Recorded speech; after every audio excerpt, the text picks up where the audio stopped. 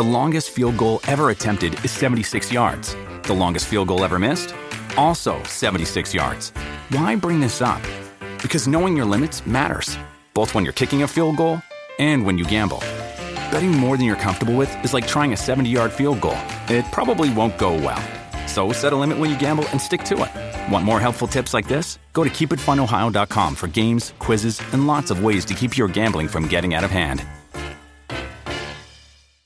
Welcome to Hail Varsity Radio, the voice of Husker Nation. Insight, opinion, expertise, with the biggest and best names talking Nebraska across the state. Join the show on Twitter at Hail Varsity and at Schmitz_radio. Call in at 402-466-ESPN or 1-800-825-5865. Here's Chris Schmitz.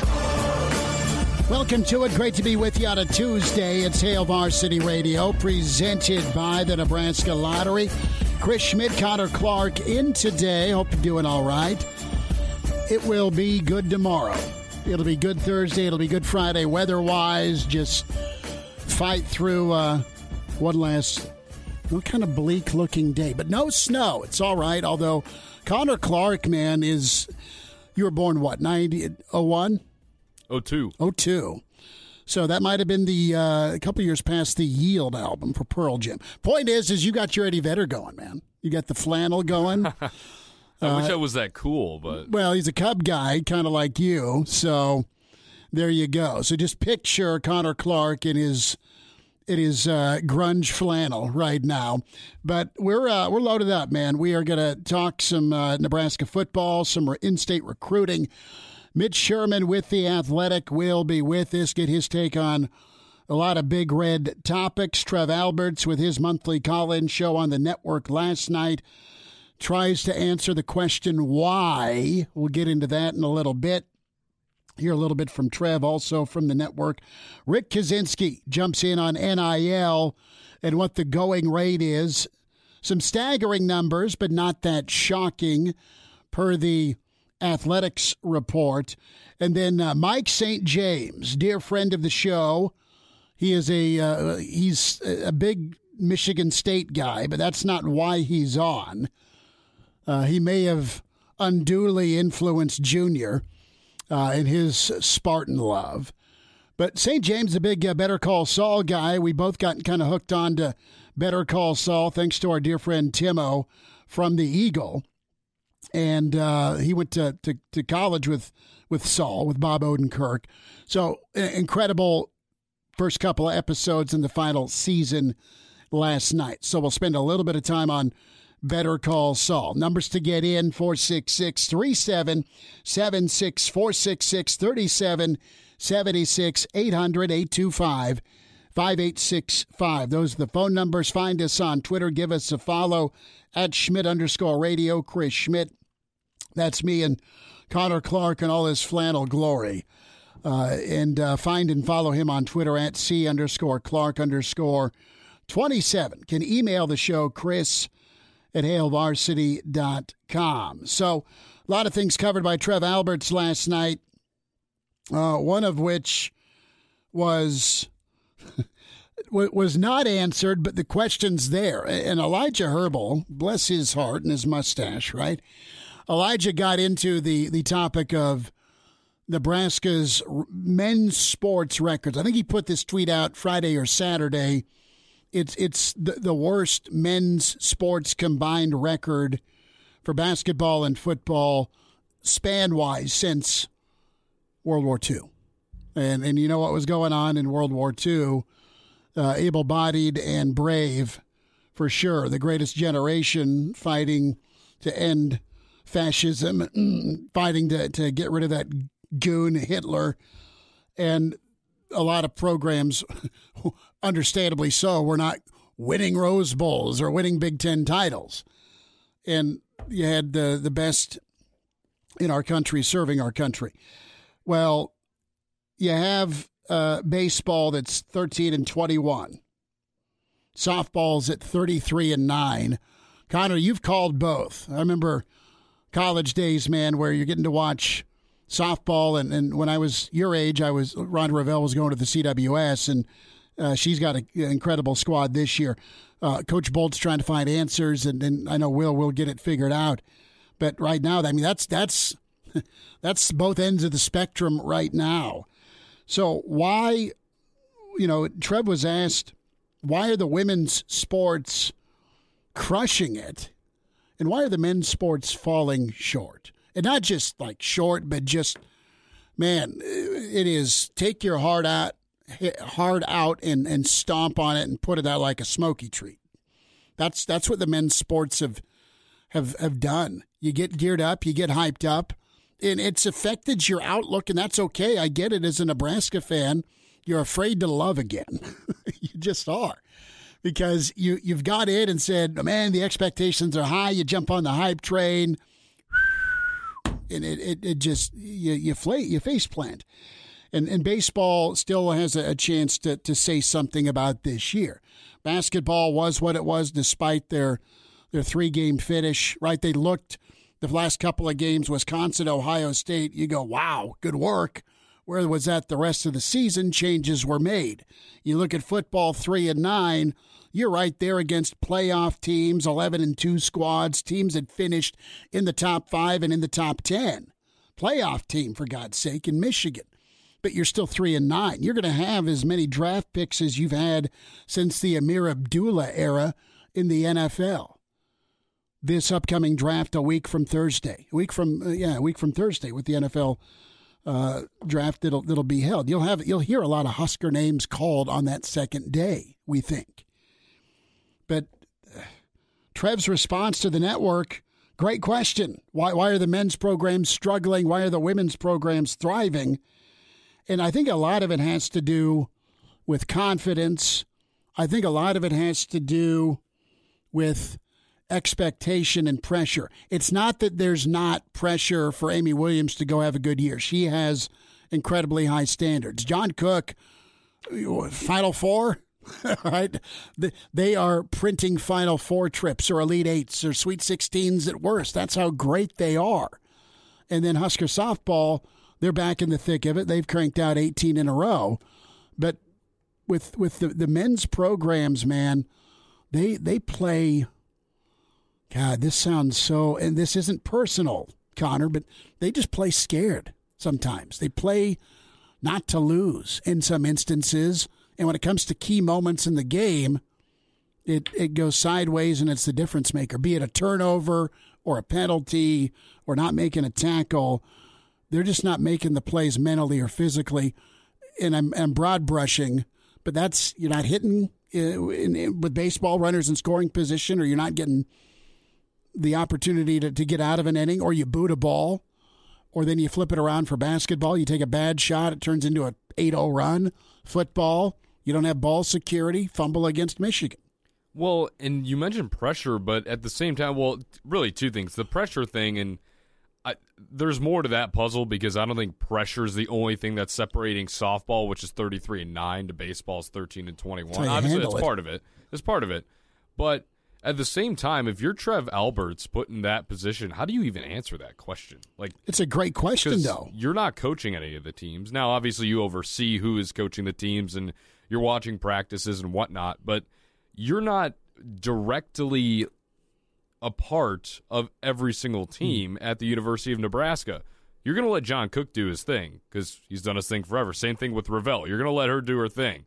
All right? So I don't know if I want to say pressure's the only thing. Obviously, it's part of it, but at the same time, and I agree with your point that you say the men's team, especially when it came to basketball, I think was playing it not to lose. I think that's a really good point, especially when it comes to basketball, because you have all these games, and I know basketball, it was bad, and they had a good finish, but they think of the hype around them. They had a lot of hype around them, and myself included, but they were still, and I'm not trying to make excuses for them here, but they were still in games against high-quality opponents until like the last 5 minutes. It was kind of a repeat to a lesser degree of football. Yeah, it was a much more mild version of football, I would say, because you're in the game against Illinois. You're in the game against Iowa. You beat two really good teams in Ohio State and Wisconsin. You probably should beat Northwestern in that Big Ten tournament game. So I don't know. Like, you shouldn't get drilled at home by 1,000 by Northwestern. I know. It's just it's the question that nobody will ever know the answer to. If Trev Alberts can answer, then I don't know who the hell can. So. Well, I don't know what he's supposed. It's a great question, and as he analyzes what he's supposed to say or do, and from a resources standpoint, I mean, there's resources given to women's sports, but from a spending and a following standpoint, you just have different numbers. You just do, and you have 80,000, 89,000, 85,000, 54,000 for a practice where it's touch in the first half still, right? And you had did you do the softball game Sunday? I haven't done a softball game since the Rutgers. Okay. Games. Well, point is you had a good crowd on right. Easter Sunday. And you still have your diehard Husker softball fans that are great folks, and they're big time, but you're getting more of a following now because they're winning and they're hot. Just like the Husker women's basketball team, you win, folks are going to show up and go. And while the attendance dwindled for men, it was still pretty decent. I mean, yeah, it was solid. And even with Nebraska football, you're 3-9, but folks are still going. Yeah, I mean, sellout streak still intact, whatever. So Trev's confident in the leadership. That's great. And here's the other part. I was talking to my brother about this today. Sat down with him. He's the wise voice of reason I go to for, like, just life stuff.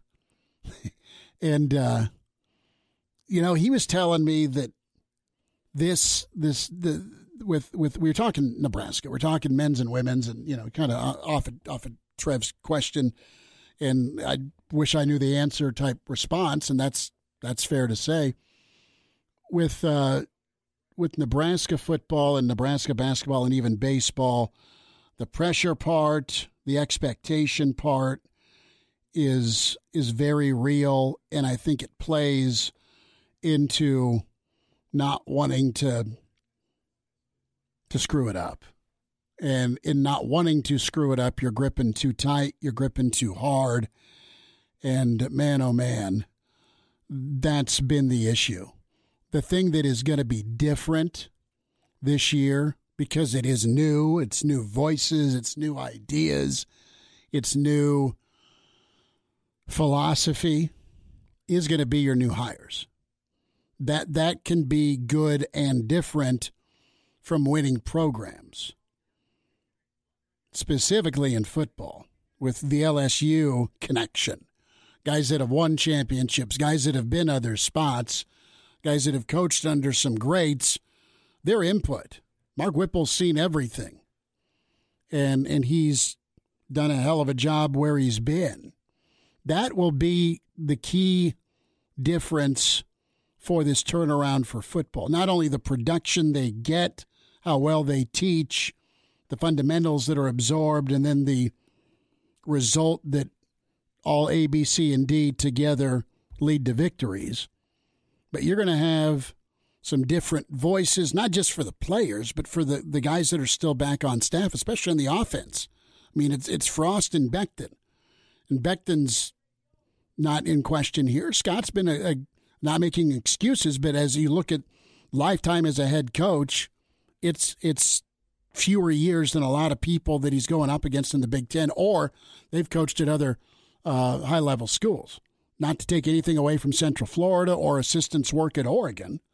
But, I mean, and then you get to this pressure cooker that is Nebraska, not only as a player, but clearly as a coach. So that could be different here. That could be the game changer if you made the right hires. Yeah, and hopefully change is good, because sometimes change can, I don't know, maybe you don't want to change things up, but it's worthy here, and it's definitely appropriate in both of these circumstances when you look at football and basketball, and hopefully there are changes for the better. As you mentioned, you come into this pressure cooker system of Nebraska football where some of them get it because they've lived it. Right. And Scott Frost has lived it virtually his entire life. So he's used to the pressure, and some of his players may not be used to the pressure, but he certainly is. Well, and you're getting different players from pretty big-time programs. Well, yeah. Casey Thompson gets pressure at Texas. Palmer gets pressure as a five-star dude at LSU, right? So, and Raiola gets pressure just because, it's a meat grinder in the NFL. Couple of thoughts from Trev here when it comes to Memorial Stadium. You want to get this place rocking, you need to win, but you also need to attract younger fans. Do we have time for Trev here? All right, Trev on how welcoming Memorial Stadium is, regenerating that fan demo.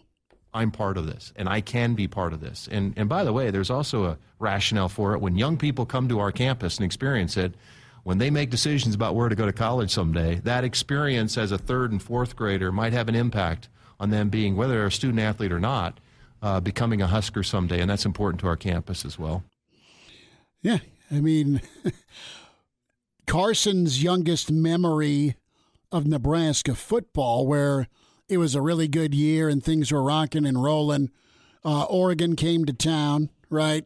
Oregon came to town, and that was a tight ball game, a big win, kind of springboarded Nebraska into the last time they were ranked in the top 10. Even younger, him and his buddies, none of them, maybe there were 2 or 3 front teeth total with a group of 7 or 8, but they're sitting kind of on the backdrop, and then there's Memorial Stadium behind him. That picture got on Twitter somehow, and Bo saw it, signed it, and sent hey guys, thanks for coming to the game. So that's like his interaction as Husker fandom. It was Oregon in 16, and it was being 4 or 5 years old, and then, of course, going to the Miami game. It's like, why do people hate Miami? Son, let's turn on the 84 Orange Bowl. We'll check in with Mitch Sherman. Great to be with you on a Tuesday. It's Hail Varsity, presented by the Nebraska Lottery. Hello, listener. Hey, it's Chris Schmidt with Hail Varsity Radio, and I wanted to let you know about a special deal just for listeners of the Hail Varsity Radio Show podcast. We're offering $10 off the annual subscription price of $29.99. That means that you, for less than $20, can get everything we do. 10 issues of our monthly magazine, our annual football yearbook, and all the premium content we produce at HailVarsity.com. Just go to HailVarsity.com/subscribe and enter in the promo code GBR for $10 off a full year of Hail Varsity. That's HailVarsity.com/subscribe, promo code GBR. And we're back. Fellas, think we could listen to the radio lesson? On Hail Varsity Radio, presented by the Nebraska Lottery. Yes! That's awesome! Thanks for hanging out. Hail Varsity, presented by the Nebraska Lottery. Chris Schmidt, Connor Clark. We welcome in with the Athletic. Mitch Sherman joins us. At Mitch Sherman on Twitter. Mitch, any baseball tonight for you? No. Last night was a good night for baseball. A little windy, but didn't bother us. Excellent performance on the diamond. I was back from vacation and got some baseball. Well, 3 games in the last 5 or 6 days. So outstanding. Good to get those in, and we got some more to look forward to later this week. How much pine tar do you allow your kids? I know you're a George Brett fan. Yeah, I mean, look, if we were using the wood bats, I think I'd be all about it. But if he wants to, my son himself, if he wanted to, he doesn't know what pine tar is. I don't think any of the boys on our team know what pine tar is. So I'm just fooling myself attempting to give you an answer to this question. That's all right. Well, here's another question I got for you that I'm wondering what your answer is and your reaction.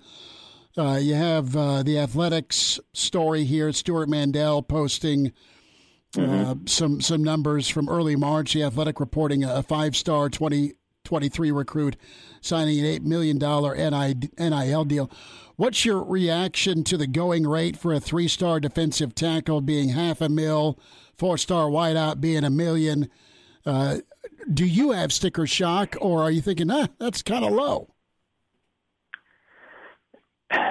Yeah, I've got sticker shock on that. I don't think that has realistic staying power, and I think there are going to be guardrails. We're seeing this offseason NIL take off in a way that I think people didn't expect in the first full year, because this thing, remember, just came into effect last summer. So there hasn't been a transfer season, an off season, which is now the transfer season, that's existed with NIL in place. And here we are in the first one, making our way through the first one of these, and you're seeing these kind of numbers, the $8 million number. I'd encourage people to read what Andy Staples from The Athletic wrote about that a couple of weeks ago too. Stu had the original story about that number and with more details, and I thought Andy Staples weighed in more recently within the last week to 10 days in a very measured and good analysis about that and what it means for the game. It's not sustainable. One, I think there's going to have to be some guardrails, some legislation, something put in place to prevent this from spinning even farther out of control. And I'm definitely in favor of these athletes earning money off of their name, image, and likeness, but that just because of the way football works and the way sports works, they're not all going to be hits. And when you're paying $1 million or $500,000 or $8 million, whatever it might be, to somebody who comes in and just decides he doesn't like college football, like what happens with players, or finds his passion in a different place, or is just a bust as a recruit, that stuff, the market will correct itself. So those two things, I think, will be at play in the years to come. There will be some rules that rein this in some way, although the genie's out of the bottle with the money being paid. And then I think the market is going to have to correct itself. Right now, we're just in kind of this wild phase where there aren't either of those things happening, and it's fascinating to watch, and it's also I know it's scary for a lot of coaches and administrators and people who follow the sport and are watching it change so much right in front of us in a very short period of time. Mitch Sherman is with us here on Hail Varsity Radio. And Mitch, I do agree with you that players should be able to make money off of their name, image, and likeness.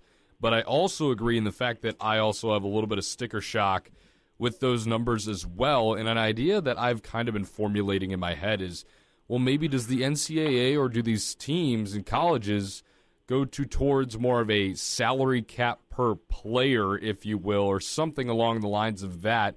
Is that something you'd be interesting to see implemented, or do you have any ideas of how to limit this from getting out of control? I think it's going to take congressional intervention beyond the NCAA. And you can't, the way that it's currently structured, there's less, there are fewer rules and less keeping this, less structure here than there is in professional sports. Those leagues do have salary caps, and yeah, the players are certainly getting paid more, but they're earning more. They're pros. There's more structure there than there is here, which everything's completely flipped on its face from how we have known college and pro sports to work in that way for as long as they've existed. It's also not currently set up to allow for teams or schools to institute a salary cap, because they're not the ones paying the money. It's coming from supporters of the schools, but Nebraska is not paying its quarterback X number of dollars to come here. They're not giving him an apartment or a car or whatever other luxuries that these players are taking advantage of. And no knock on those players. I mean, they're getting what's being offered under the rules as they exist. The thing is the rules are just there are very few. And the one rule there is is that the money's not coming directly from the schools, and that right now is preventing anything like a salary cap from existing.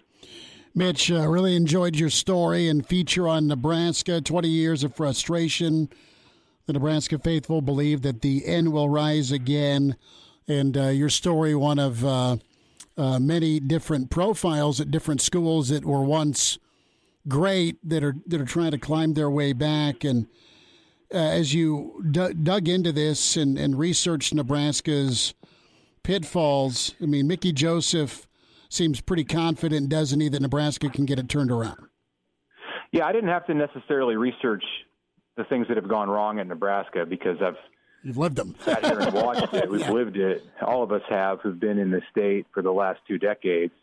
And I didn't really take that approach. Some others in this series took the approach of what happened to West Virginia or Syracuse or Colorado or some of the other schools that we featured in this Wayward Program series. I feel like the stories at Nebraska, why Nebraska has fallen on hard times, those stories have been told, and I've told a lot of them over the last 3+ years in my time at the Athletic, and going back to when I worked at ESPN and the Omaha World Herald. These things they've played out in real time, and we know about the 2001 Colorado game and the exit from the Big 12 and the difficulties adjusting to the Big 10. So for me, it was important to try to find a way to spin this in a way that maybe we haven't dug into, and there is an opportunity there right in front of us right now, or in front of me right now in reporting this, to talk to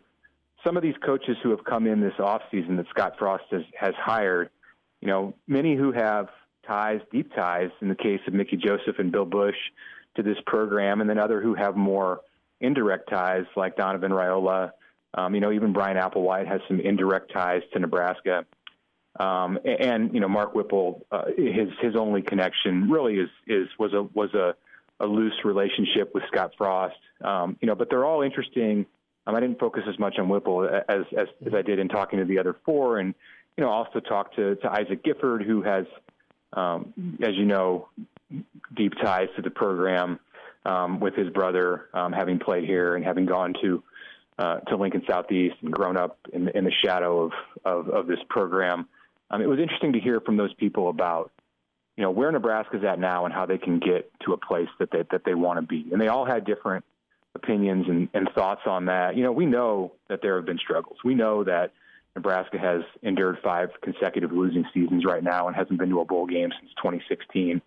It's not necessarily the story to tell about Nebraska. It's what comes next in this trajectory. And as you said, Chris, a guy like Mickey Joseph, he's not going to make that decision to want to come back here, to want to come here, period, if he doesn't have a lot of faith in the ability of Nebraska to rise again. And, not rise again like it was in the mid-'90s, but rise again to a place where it's a prominent program on the conference and national level. And to hear his feelings and how passionate he is about that subject, and the same thing with Bill Busch and others, was it was interesting to tell, an interesting story to tell, and I hope it fit well with the rest of that series that we did on a national level. Mitch Sherman with us from The Athletic. Mitch, about 90 seconds here, but surprise Zane Flores pulled the trigger on Okie State as soon as he did? Not really. He took the official visit. I wrote about Zane and know Zane somewhat. I've watched him a lot. Wrote about him recently. I got the sense that he wanted to get done with this soon. It was such a quick recruiting process for him because he didn't have an offer in February, early February, and then before his commitment on Sunday night to Oklahoma State, he had all 5 Power 5 leagues, representation from all 5 of those Power 5 leagues after him who had offered him, including Indiana, out of the Big Ten. So. No, not surprised. I think he wanted to find a fit, and he felt like he did on that trip, and he really felt a good connection with Tim Rattay, the Oklahoma State quarterbacks coach, and it was interesting to ask him about Mike Gundy. I did that when we talked a few weeks ago, and he got a good vibe from Coach Gundy, and it's a guy that he's been there for more than 15 years, there's stability at Oklahoma State. I got a little blowback on Twitter from some people and saying, how can you say Oklahoma State's stability in the Big 12, Texas and Oklahoma are leaving? Well, I mean, Oklahoma State's a stable program, and, the Big 12 is in one shape or form is continuing to survive. So, I like where Zane ended up, and look forward, after his senior year next fall, to watching him in the Big 12. Mitch, we'll talk again soon, bud. Great stuff. Great work with The Athletic. Thanks for a few minutes today. Yep, good to talk to you, as always. Thanks, Chris. There he is. Mitch Sherman with us. Benny Nagoy, our conversation with the Lincoln High standout. If you missed that, that's next. Hello, listener. This is Brandon Vogel, managing editor of Hail Varsity, and I wanted to let you know about a special deal just for listeners of the Hail Varsity Radio Show podcast. We're offering $10 off the annual subscription price of $29.99. That means that you, for less than $20, get everything we produce, 10 issues of our monthly magazine, our annual football yearbook, and all of the premium content we produce at HailVarsity.com. Just go to HailVarsity.com/subscribe and enter the promo code GBR for $10 off a full year of Hail Varsity. That's HailVarsity.com/subscribe, promo code GBR. And now, back to Hail Varsity Radio. Back into it at Hail Varsity, presented by the Nebraska Lottery. Busy Monday for standout player at Lincoln High and track standout Benny Nagoy with us. Benny, nice to spend a few minutes with you here on Hail Varsity. Thanks for your time, and take us through your Monday with Coach Joseph. Really, it's just I got to school, got to talk to my coach, and I got this information through my coach. He was letting me know.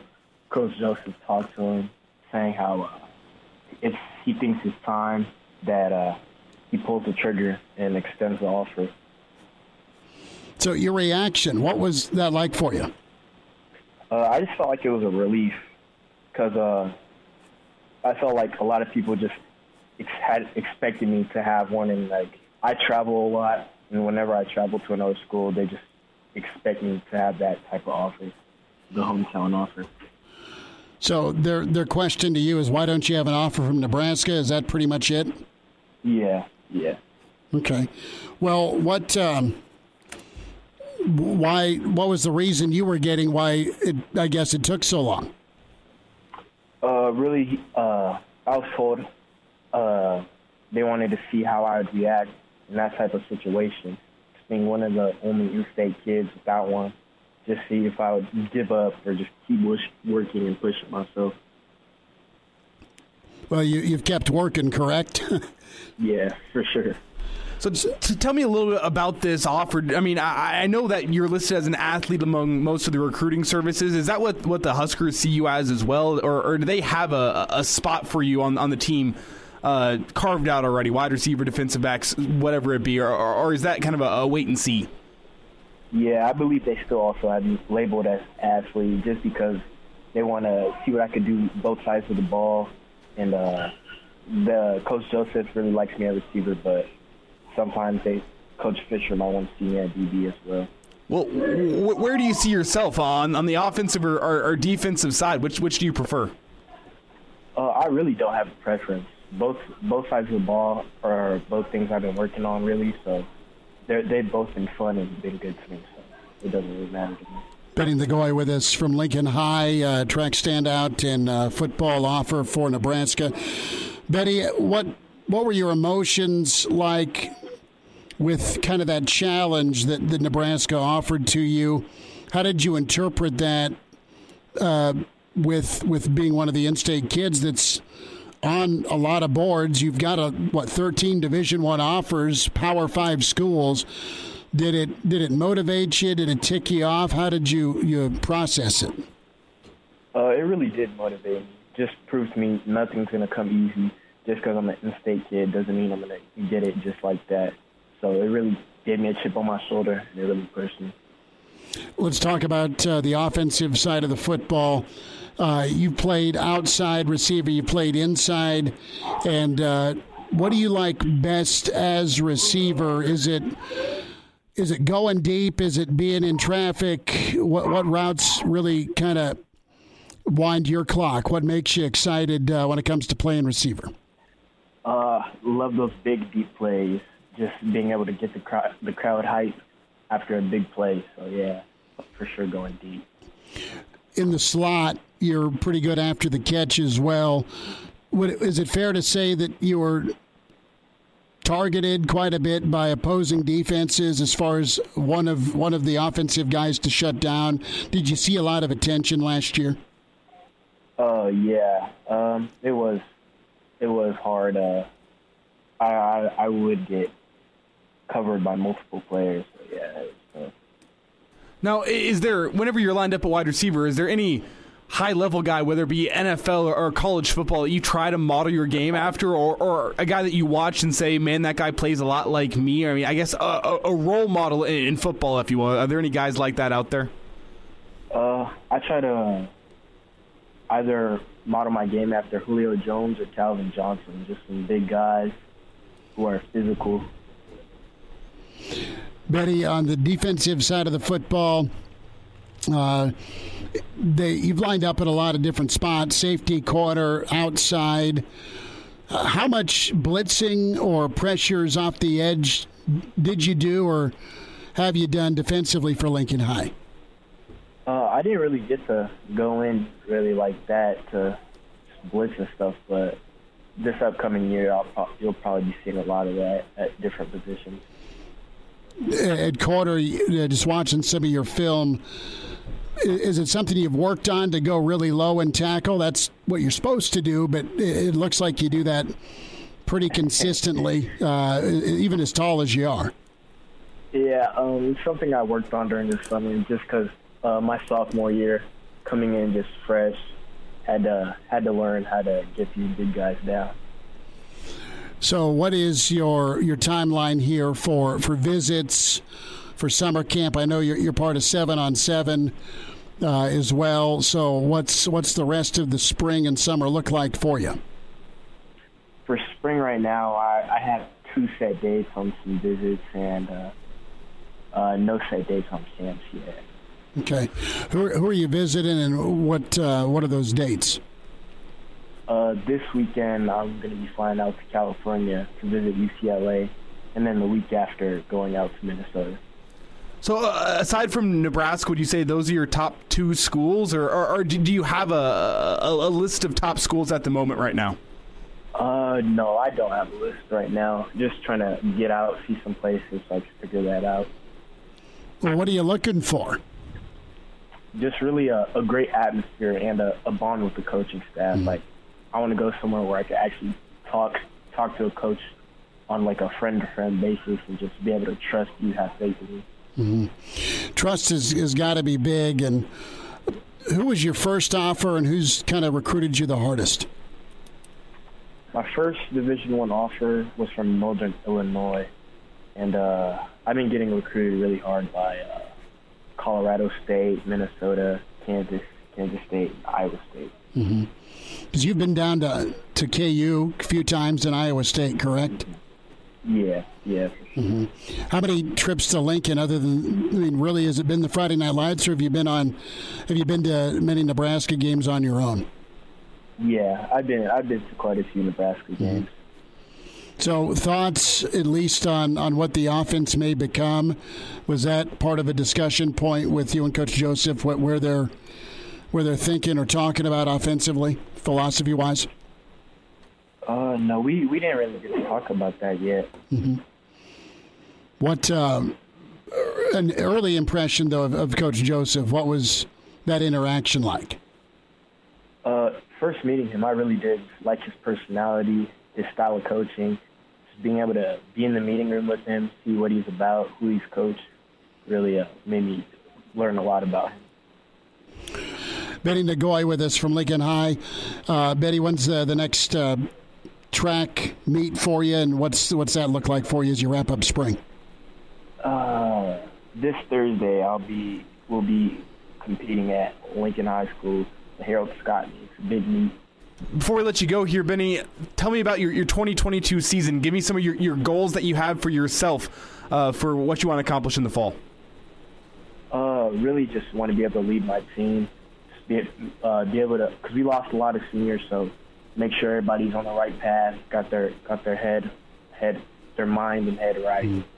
So just being a leader for my team, really. Benny, it's awesome to meet you, man. Best of luck to you, and thanks for a few minutes. Thank you. I appreciate that. Take care. And now, back to Hail Varsity Radio. One final time this hour, Rick Kaczynski, a Tuesday with Kaz, coming up in our Better Call Saul recap. Big-time Saul fan, Mike St. James, we'll recap the first 2 episodes. We won't spoil too much, but if you DVR'd it, man, it's an incredible kickoff to the final season. Reminder to get buckled up. Using your seatbelt saves lives and prevents injuries if properly worn. Buckle up, a message from the Nebraska Department of Highway Safety Office. So we spent some time talking about Trev Alberts, his sit-down, his monthly call-in show. We got his take on the impression Memorial Stadium can make to younger fans and maybe influence them as they get older. More thoughts from Trev here. Specifically part of the family, right?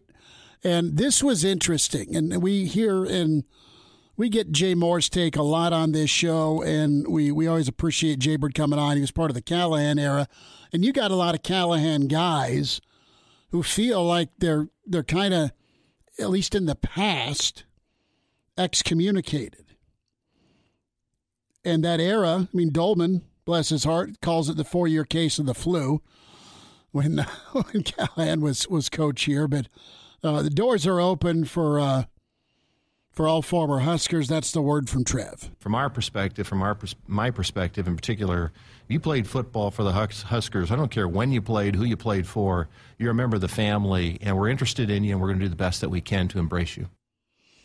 So, good. Now, it's important for former Huskers to feel that way and get, I guess the admiration's the word I'm going to use, that they deserve. Walk-on or scholarship, All-American or fourth-team guy, you move the program forward. I know that's how Coach McBride feels, but you just wonder. I saw on Twitter you had a couple of guys that sounded off about, oh, yeah, the doors are open for all of us. Didn't feel like it on Saturday during the spring game. So we'll see if that gets corrected. In hour 2, we will spend plenty of more time on NIL, and Mitch Sherman touched on it. We'll get Coach Kaczynski's take on just where things go and how soon they flip from a guardrail/parameters standpoint.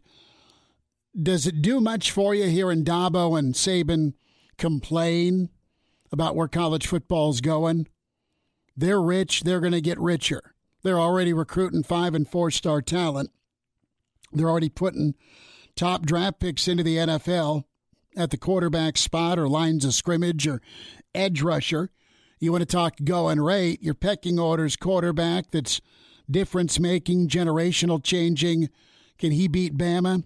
Can he beat Ohio State? Can he take down USC? Can he work Oklahoma? Can he beat Florida, Tennessee, Georgia? Does he have what it takes to get it done for a couple of seasons and rise you? Can he lead Notre Dame back to a championship, right? I mean, that's what you're investing in if you're a NIL donor. You want to spend some money on a prospective student. I mean, Nebraska is in that arms race right now because of NIL for O'Shawn Mathis. Can Nebraska have a sweet enough deal, football and beyond, for him to pick Nebraska over Texas? Coach Kaz is next, hour 2 with Hail Varsity Radio.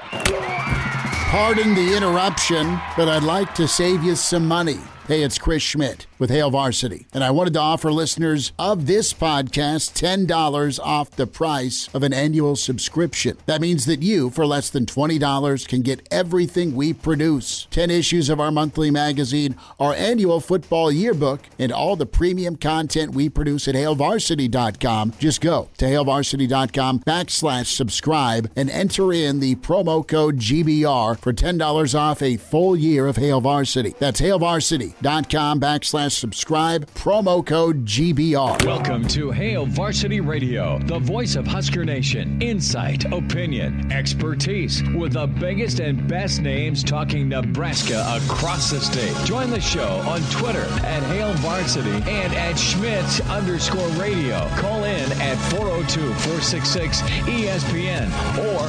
1-800-825-5865. Here's Chris Schmitz.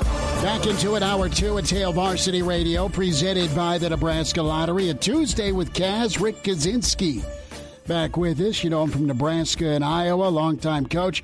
Coach, what's shaking here? We're just kind of punching our way through April. What do you know?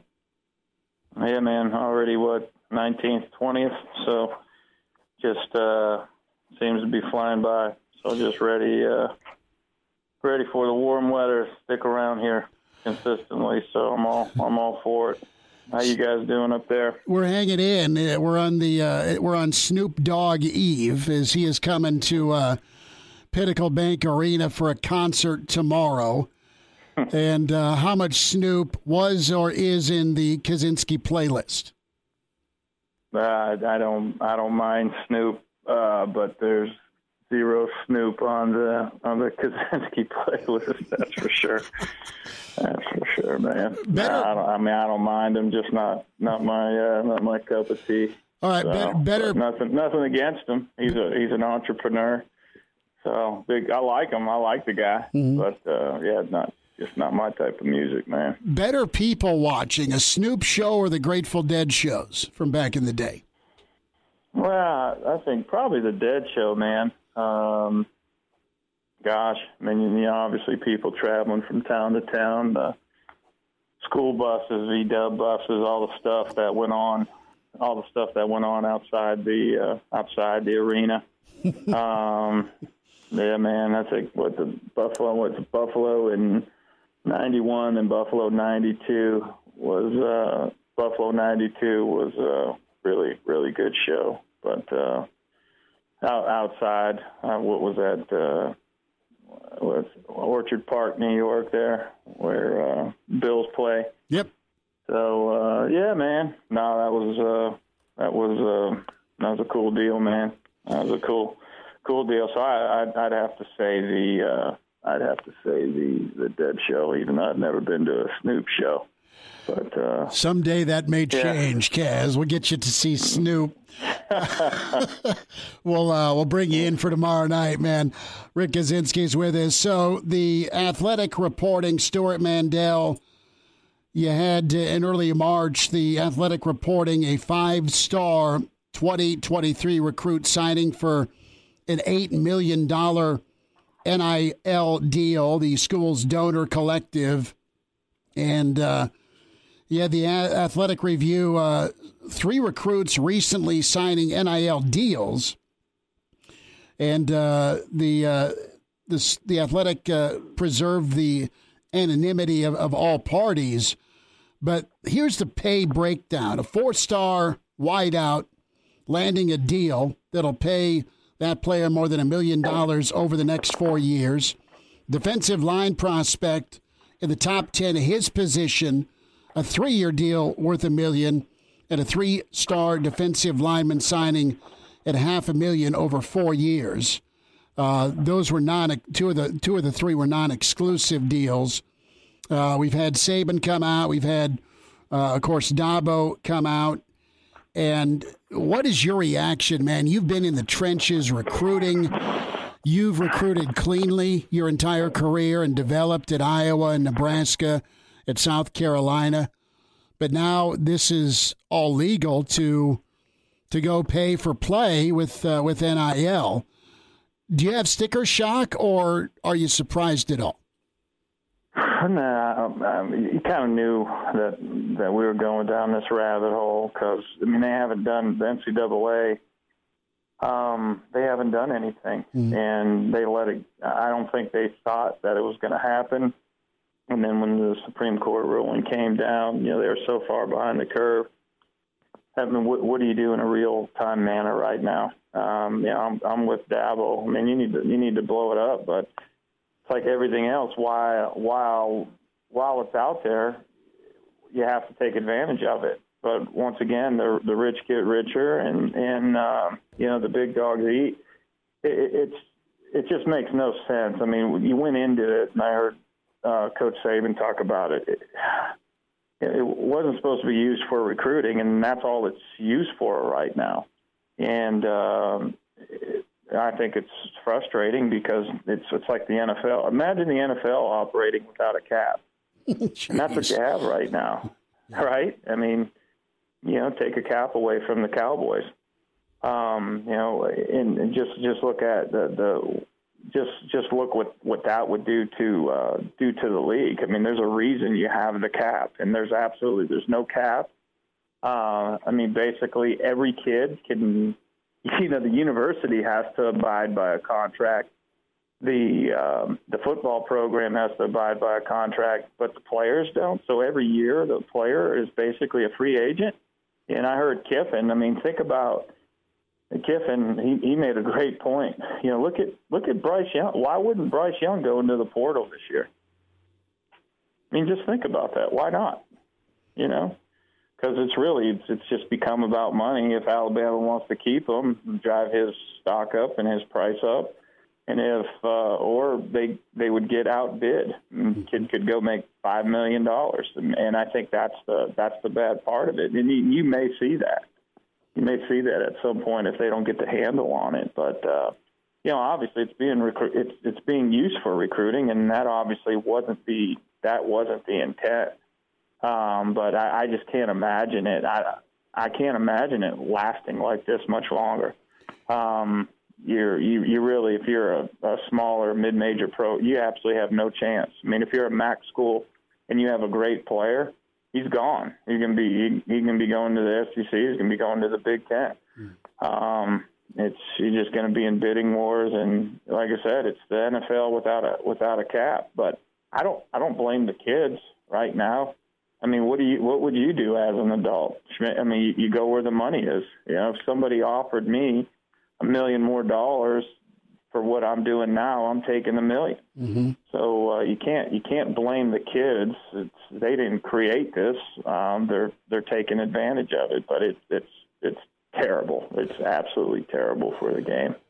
What's your projected timeline on this? Till the new TV deals are signed by the conferences, or do you have a 2-year window on this? One season before the powers that be, who are recruiting incredibly anyway, right? Saban, Clemson. I mean, what's the turnaround? Yeah, well, I think it'll be a little bit quicker than people anticipate because you have a guy like Saban and you have a guy like Sweeney who are at the top year in, year out saying, "Hey, this is ridiculous." And since the history of the game, when those guys talk, when the blue bloods talk, people start to listen. So I think that kind of got the ball rolling when a guy like Nick Saban comes out and say, "Hey, this is ridiculous." Even though his players are taking advantage of it, I don't see the hypocrisy in it. They're just doing what they're able to take advantage of right now. If people are giving you and I, money to do what we do, mm-hmm. More money to do what we do for not doing anything more, we would accept it too. I don't blame these kids. I don't blame the players, but I think something's going to change because I think what you're seeing now, it's really in the news. There's not a day that there's not an interview, there's not an article that it's not when it comes to a sports page or anything to do with recruiting that NIL isn't involved. So I really think that people are going to get together rather quickly and come up with something. So because it's out of hand. I mean, when you just can't have amateur sports. You can't have sports on a college campus where there's no salary cap, and it's an unfair playing field. That's for sure. So I really think now what Saban's speaking out and Dabo speaking out and many other coaches speaking out, I think you're probably going to see some changes coming rather quickly. That's just my opinion. It's nothing I've read, nothing I've known, not anything I've heard from anybody I spoke with. That's just a gut feeling. Rick Kaczynski's with us, Hail Varsity Radio. Seeing what Sue did in Lincoln, could you put a price tag on what his value was, knowing the D-line like you do? I know he was a 4.5, 5-star recruit, but going back in time, you look at that 2004, 2005 recruiting class. I think John Blake was recruiting it, and I'm just wondering what NIL price tag from today's dollars hindsight would have been. Aaron Donald, think about some of the defensive line greats that you've seen. Yeah, well, I think when you look back, would you have been able to get those guys on campus? Would Pitt have been able to get Aaron Donald? I don't think so. Would Nebraska be able to get Sue out of where's he from? Portland. Yeah. So would you have been able to outbid Southern Cal? So it's hard to look back. But the money that he could have made while he was there, I think that's the intention of this. I think that was the intention of it, is to give kids opportunity to use their name, image, and likeness in a positive manner. So take a guy like Sue who earned it. I think the problem is right now you got guys that are they're earning it in high school, and they're being rewarded before they even play it down. And that's just it's bad for a football team too. You're trying to build a football team, and you got guys that have been on campus 3, 4, 5 years that haven't made a dime off their name, image, and likeness, and you got a high school senior that's inking a $2 million deal in a truck before he even walks on campus. I think it's just bad. But when you look at the guys that played at Nebraska, the high profile guys, gosh, man, you could have used that. I think how many people would have paid Sue just to use his name, image, and likeness what was that, 2010? Mm-hmm. And I think Sue would have made a lot of money while he was still a student athlete at Nebraska. But also too, I think it's a different generation. Mm-hmm. Even though it's not that long ago. Kids are looking at schools now where they can make the most money in the short amount of time. These high profile guys. You look at what Notre Dame's doing. Do I agree with it? No, but if you want to compete with Alabama, you want to compete with Clemson and Georgia, and Southern Cal and Texas, it's something you probably have to do right now. I don't think Notre Dame really wants to do it, but you got a disadvantage right off the top from one, you're in Indiana, even though the state's getting better. High school football, you don't have as many recruits. Then you have the academic restraints, so you're behind the 8 ball, but yet at Notre Dame, they expect you to be a playoff team every year. And then once you make the playoffs, they expect you to win. And when you win one, they're going to expect you to win a national championship. So in order for you to get that, look who you're playing against. What's Georgia doing? What's Alabama doing? What's Ohio State doing? What's Clemson doing? So you better join the party, or that train's passing you by. So do I like it? Oh, hell no. But for a lot of rich dudes at Notre Dame, put a lot of money together. Basically, you're buying players. Really, in a nutshell, what are the top programs doing? They're buying the best players, and they're buying the best free agents. And if that's where we're at with college football, man, we're in a world of hurt, man. Kaz, what program out there, Nebraska's fan base, Nebraska's resources, so Nebraska will be a player with high-profile guys that are in the media. I'm thinking of, a Will Compton, a Blake Lawrence with his company, of course, at the ground floor of NIL, but also just the fan base and the passion. So Nebraska is always going to become, want to come to the table. The fan base, the boosters, the investors, the donors, they'll want to make Nebraska competitive in this. Is there kind of a sneaky school that is just well-funded that you think could become a player? We've said the Blue Bloods or the recency, the recent teams that have played well and done well, and, of course, Bama's in that list of they've always been pretty good. But could a new school rise up, like beyond an Oregon Clear with Uncle Phil money? Is there somebody on your mind that could kind of jump to the forefront and pull a SMU, but now legally? Well, I see what you're saying. I guess maybe probably the one team that could get an invite to that table is Texas A&M. I mean, I don't want to. I guess they're not necessarily an outlier by any means, but I think their boosters, their donors are heavily involved in the football program. That goes back. Mm-hmm. You go back to the 60s and 70s, and then especially in the early 80s. You talk to some of those old timers about stories about A&M. They've always funded the football program. They bought a Trans Am, Yeah, I mean, Jackie Sherrill. I mean, I love. I mean, but also the thing is with R.C. Slocum and Jackie Sherrill, what they were tough too, man. Yeah. Pardon the interruption, but I'd like to save you some money. I'm Brandon Vogel, managing editor of Hail Varsity, and I wanted to offer listeners of this podcast $10 off the price of an annual subscription. That means that you, for less than $20, can get everything we produce: 10 issues of our monthly magazine, our annual football yearbook, and all the premium content we produce at hailvarsity.com. Just go to hailvarsity.com/subscribe and enter the promo code GBR for $10 off a full year of Hail Varsity. That's hailvarsity.com/subscribe, promo code GBR. And we're back. Fellas, think we could listen to the radio lesson? On Hail Varsity Radio, presented by the Nebraska Lottery. Yes! That's awesome! Thanks for hanging out. Hail Varsity Radio continues. More with Rick Kaczynski, a Tuesday with Kaz. A lot of NIL we're chatting with Kaz about. But they weren't losing guys.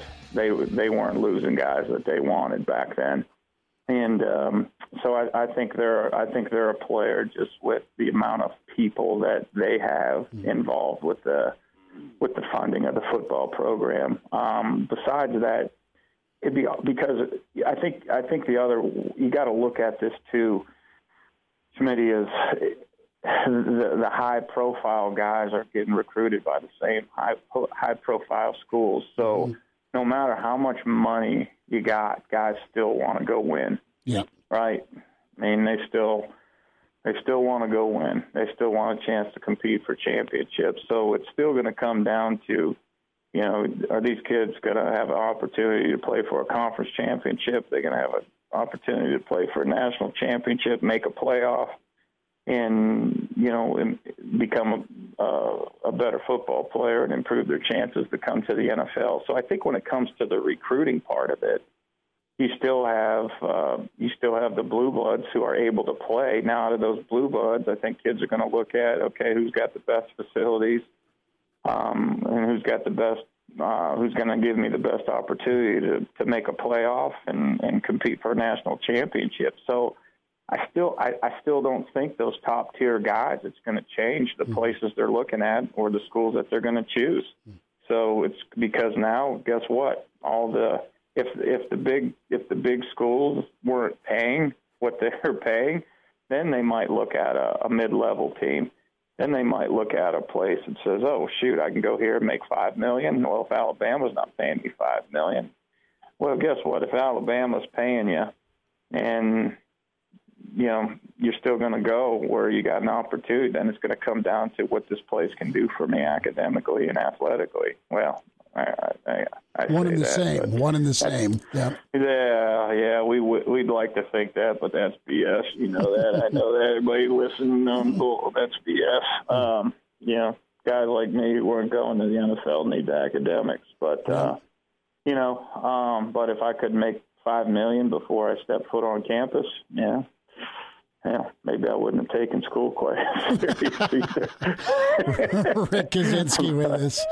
Kaz, let's talk defensive line. We've talked a lot about recruiting and regions, but when it comes down to building your depth and putting 4 or 3 linemen together, you got to have different kind of pieces, don't you? You need your big bodies to plug the run, but you need your twitch guys, and that's not necessarily complicated to see what you need, but probably pretty hard to get.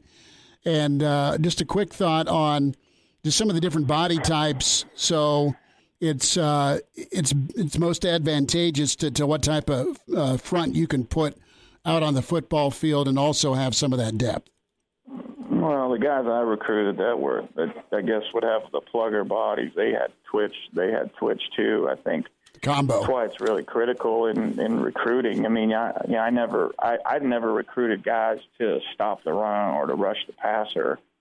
You recruited guys that are capable of doing both. I think what I always sold kids on, and what I think why the NFL was attracted to a lot of the guys that we were able to coach was the fact that they were 3-down guys. You never had to take them off the field. They could stop the run and they could rush the passer. Because once you get up to the NFL, that's what you got to do. I never looked at a kid and say, okay, well, he'd be good on rundowns, or look at this kid, oh man, we could make him a 3rd down pass rusher. And I think when you look over time, when people have tried to do that, it's never worked out. Like, oh, why do you think a linebacker would just be a great pass rusher as a defensive end? It doesn't work like that. I mean, you are or you aren't. And to me, you make football players, you make D linemen. If you're a defensive lineman, you should be able to stop the run, and you should be able to rush the passer. Period. End of story. You don't have enough roster spots to have guys, be a specialty. Are there guys that just naturally have more twitch and are harder to block in the pass? Absolutely. But let me tell you, twitch guys are hard to block in the run. That's why I hated playing Air Force and Army and those type of dudes, because they had 245, 250-pound quick dudes with twitch, man, that just, fought their tails off every snap, man. And, they couldn't hold up. But, give me when you're playing at Nebraska and you're playing in a Power 5 conference, you can't, like I said, you might have a plugger that can, your pluggers are your second teamers, and that you hope one day are 3-down guys. But, if you're lining up with pluggers, you're not going to compete in this conference. You're not going to compete in the SEC. You're not going to compete in the Big Ten for championships. Absolutely not. If you don't have a great D line, you ain't got a chance. I mean, you really don't. You really don't have a chance. Go back since Nebraska's joined the Big Ten, or through the realignments. And I think there's very, very, very, very, very few, might be one or two few exceptions of teams that didn't have a NFL D-line, that didn't have 4 guys across the board that were on NFL rosters or signed free agent contracts. So it's critical. You look at the SEC, and that's where those dudes start. I mean, that is where they start. It's all about the D-line. I mean, South Carolina, they stink. They'll have 2 guys drafted off the D-line. Mm-hmm. They stunk 2 years ago. I mean, they had a first-round pick. I mean, it's about D-line. It's about guys that can play. It's about guys that you can keep on the field. They have to be able to stop the run. They have to be able to rush the passer. There are some guys that might be a little bit better at this. Absolutely. But, when I was recruiting, I was just recruiting for D-linemen, man.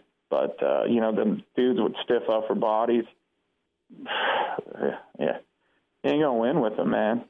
You ain't gonna win with them. You just can't. You just can't. I'm not saying that's what Nebraska has. I haven't studied them long enough to know what they have, but I know this: the best teams that I coached on had a Randy Gregory, had a Mike Daniels, had a Mitch King, had an Adrian Claiborne, and a Christian Ballard. So, I can promise you it wasn't all coaching, as much credit as I'd like to give myself. But it had a lot more to do with their parents, I can swear, than me.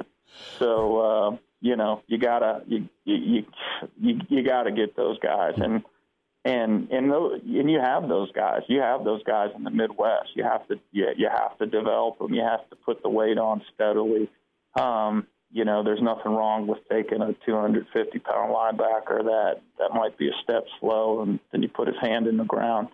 I mean, those guys there's an abundance of those guys in the Midwest. And like we go back, we've talked about before on the show, Schmitty, is, offensive line and defensive line. If you're recruiting every year for guys to help you win right away, you're not doing it right.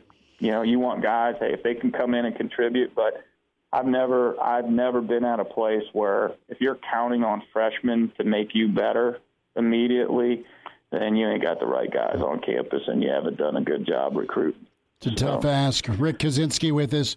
Kaz, we'll talk next week. Great stuff, man, and always appreciate the insight and the candor when it comes to NIL and obviously the defensive line, bud. All right, brother. I appreciate you guys having me on. Hopefully people are still listening. They are, Kaz. God love you. Good to hear from Rick Kaczynski. Mike St. James in the on-deck circle to recap the first two episodes of Better Call Saul. Good story here from 24/7 Sports on trap games in the Big Ten. So a lot of teams, Rutgers is the trap game team. More times than not, they've showed up 3 times during the different look at 2022 in different opponents. Connor, guess who is Nebraska's trap game? Who's the trap team? What's the game? I'm going to guess Northwestern. It is not. Really? No. Is it one of the non-con games? No. Okay, good. Who's been the biggest pain in the neck that you're supposed to just show up, roll your helmet out, and beat? Minnesota? Illinois. Oh, duh. That's okay. I mean, I don't have the schedule in front of me. No, you're good. But here's how it shakes out. Illinois, October 28th, and that ends October before you get ready and head into November. Do you agree with – listen, look at Nebraska's schedule. You're at Northwestern. Trev Albert said it last night. Northwestern's huge. It is. It's your mulligan for last year's – oops, we did something in the bed against the Illini on the road. North Dakota follows after the old time change and you don't get a bye week. Georgia Southern, Clay Helton comes to town, shedding and trading his USC garnet and gold, or maroon and gold. Then Oklahoma comes to town. And then there's Indiana. Then there's Rutgers on the road. Then there's Purdue on the road. Back-to-back roadies with Rutgers and Purdue. And then there's Illinois. Following Illinois' Minnesota, then you end with the death march at Michigan, Wisconsin, at Iowa. So, Illinois, you come off the road win, allegedly, at Purdue. Purdue's going to be picked in some polls to win the West. And then you put your feet up. You recharge. You get ready. It's your second bye week. Rust versus rest at this point in the year. I will buy all the rest I can if I'm Nebraska to get ready for the stretch run where you have Minnesota, physical. You're at Michigan, allegedly physical. Then you go from at Michigan to Wisconsin, super physical. Then you're at Iowa. Illinois, you buying that as the trap game for Nebraska? It's certainly up there. Kent emails in, if you're coming off 5 straight losses, Isn't any game a trap game? Aren't they all? That's a good point. Can't argue with that. Kent is buying low. He's taking the under on the 6-6 discussion point. Oh, I gotta get a beer with old Kent, longtime listener, and see where he comes out. If you're coming off 5 straight losses, aren't they all trap games? Man, someone buy Kent some tequila and give him a hug. Could be undefeated by then, Kent. Yeah, I know. Drug test me. Better Call Saul recap. Mike St. James next. Like what you hear? High-quality radio and podcast is part of what we do at Hail Varsity. Hey, it's Chris Schmidt with Hail Varsity Radio, and I wanted to offer listeners of the Hail Varsity Radio Show podcast $10 off the price of an annual subscription. That means that you, for less than $20, can get everything we produce. 10 issues of our monthly magazine, our annual football yearbook, and all the premium content we produce at HailVarsity.com. Just go to HailVarsity.com/subscribe and enter in the promo code GBR for $10 off a full year of Hail Varsity. That's HailVarsity.com/subscribe, promo code GBR. And now, back to Hail Varsity Radio. Back with you, Hail Varsity, presented by the Nebraska Lottery. You hear the theme song. It is Better Call Saul time. Season 6, now more input. I said 5 straight losses. When you've had 5 straight losing seasons, you don't get a trap game. That was what Kent was emailing in. Dan echoes, how the hell do we have a, quote, trap game? Don't you need to be a winning program to get those? No. You can misstep. Look at Michigan State, Nebraska 2015. That Nebraska was a monster trap game for Sparty coming off an undefeated run. We say hi to ardent Spartan fan before he hangs up on me, Mike St. James. Sparty, I had to work in 2015 somehow. How are you? God, that's horrible. Why would you do that to me? Hey, legit, last segment we were just talking about trap games. 24/7 came out with each team's trap game, and Illinois and the Pig Farmer came up for Nebraska. Okay, I can see that. Yeah, because you're coming off of a bye week. You're coming off of Purdue. You're coming off of Rutgers. So who knows how mid-October to end of October will look like. But we're anxious to talk Better Call Saul with you. How good, man. I stayed up late to watch it. I didn't even DVR it, so I'm dragging a little bit today. How good was episode 1 and 2? They were incredible. Yeah, I loved them. And it's great to have a show like that because how long has it been since you sat through commercials to watch the next segment of a show? We've forever been, streaming everything. Yep, same here. So what's your gut feel? What is your gut on the opening scene where all of Saul's gears getting tossed by the movers? Apparently Kim's stuff is still in this monstrosity of a home that has a golden toilet. Yes, tasteful and understated. That's what that's right. Was. Just nothing but excess, right? Him and Hefner. But no, I just, the way she seems to, dare I say, be on the verge of Breaking Bad, man, because she's all about conning and conniving. She's really good at it, and I think she's more dirty than Saul. Yeah, and Bob Odenkirk was saying that. He says, the question isn't how does Jimmy become Saul? The question is, who is Kim? Mm-hmm. Because we're starting to find that out. God, I love that character. She has not been even nominated for an Emmy, and she's fantastic.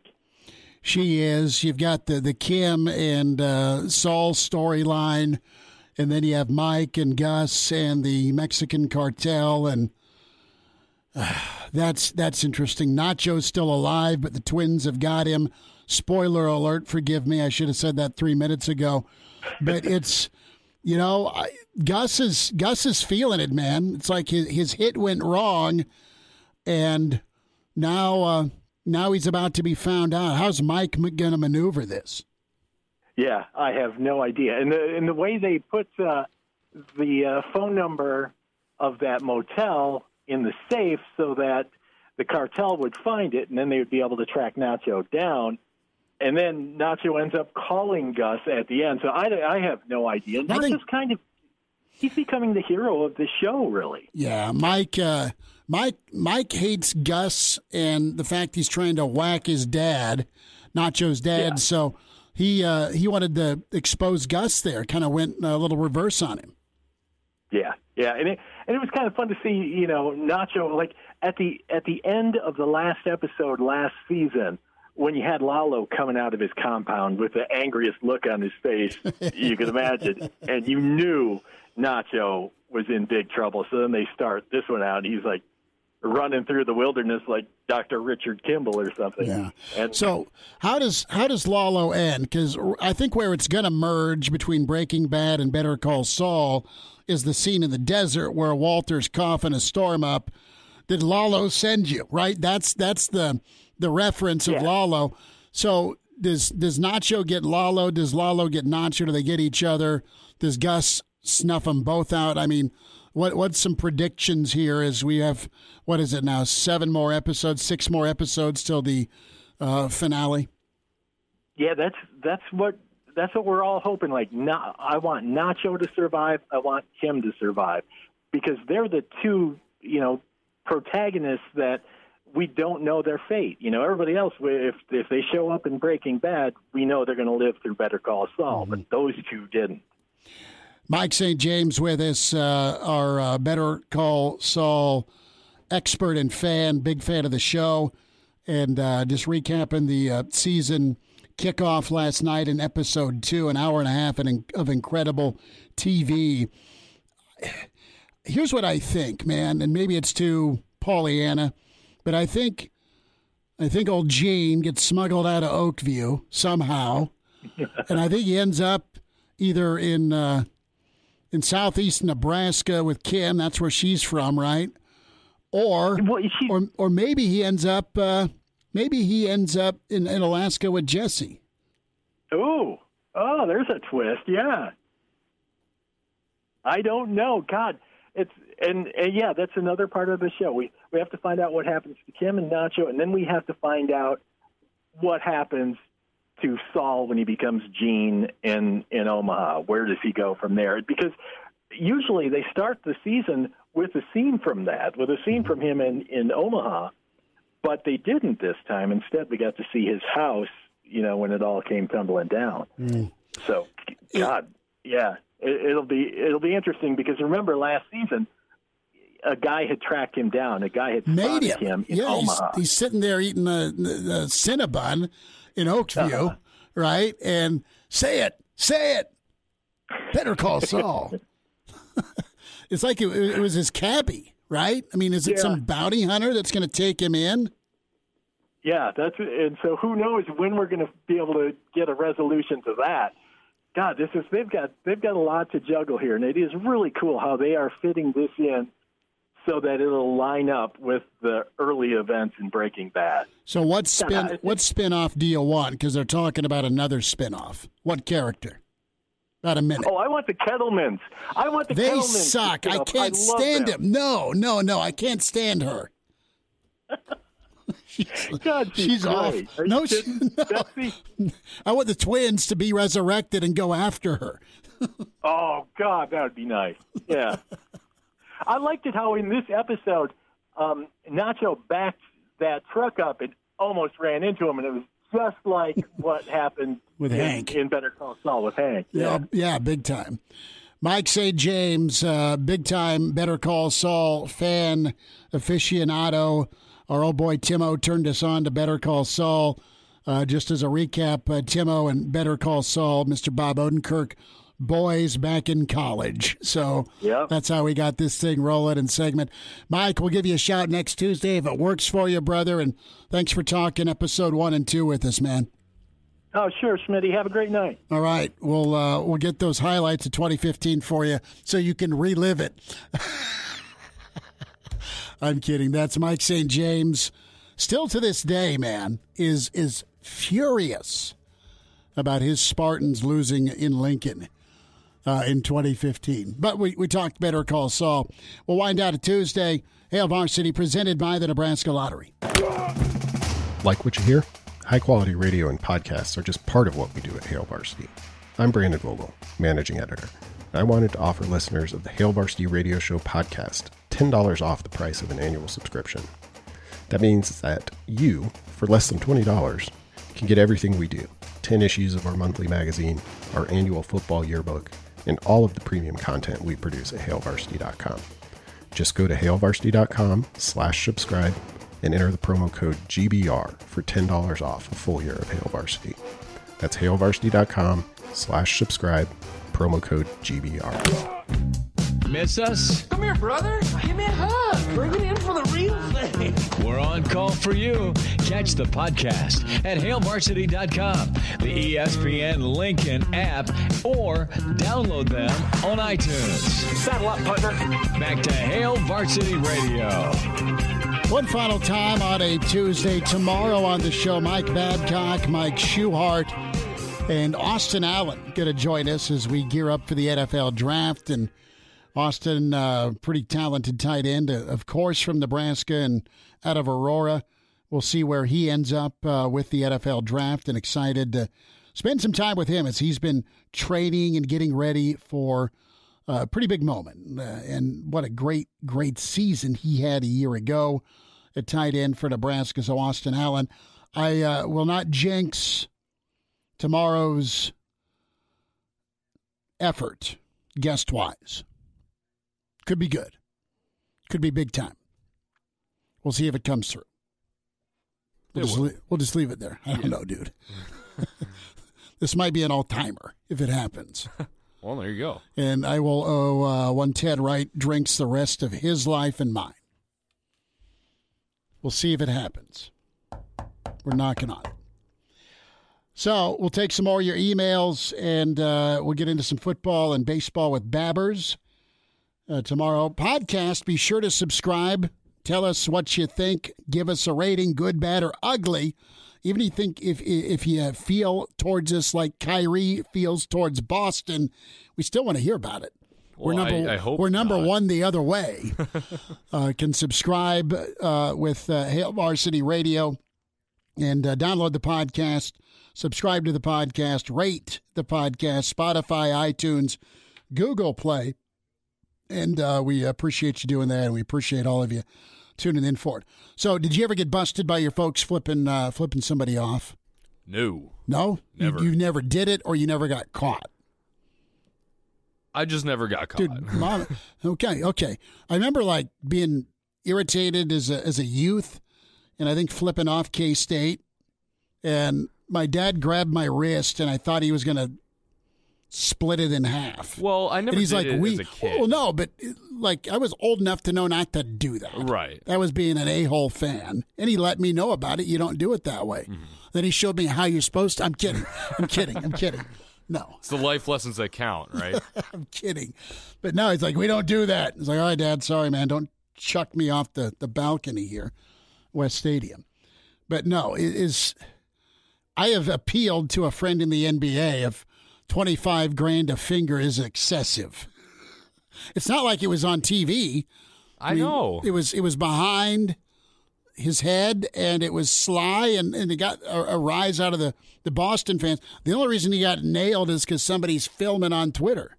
Yeah, I think it's entertaining. I mean, it's good for the NBA, too, because you have that fan-player rivalry, and it's the playoffs. I'll say this. The NBA players, they are do it with me up to here with some of the abuse and the fans, and right, wrong, however you feel about it, they're done with it. Now, you don't see anyone going into the stands in the NFL. Baseball, you get beer dumped on you. It's just part of life in the in MLB, right? Because Cub fans out in the bleachers, you guys get all over whoever's in the outfield. Yeah, all bets are kind of off once you enter those bleachers. Don't expect to come out clean. Once you have that 38th old style. But, yeah, $25,000 a finger, too much, not enough, just right. Kyrie needs to chill. Great player if he could just stay contained. Talk to you tomorrow at 4. Thanks. A Huda Media Production.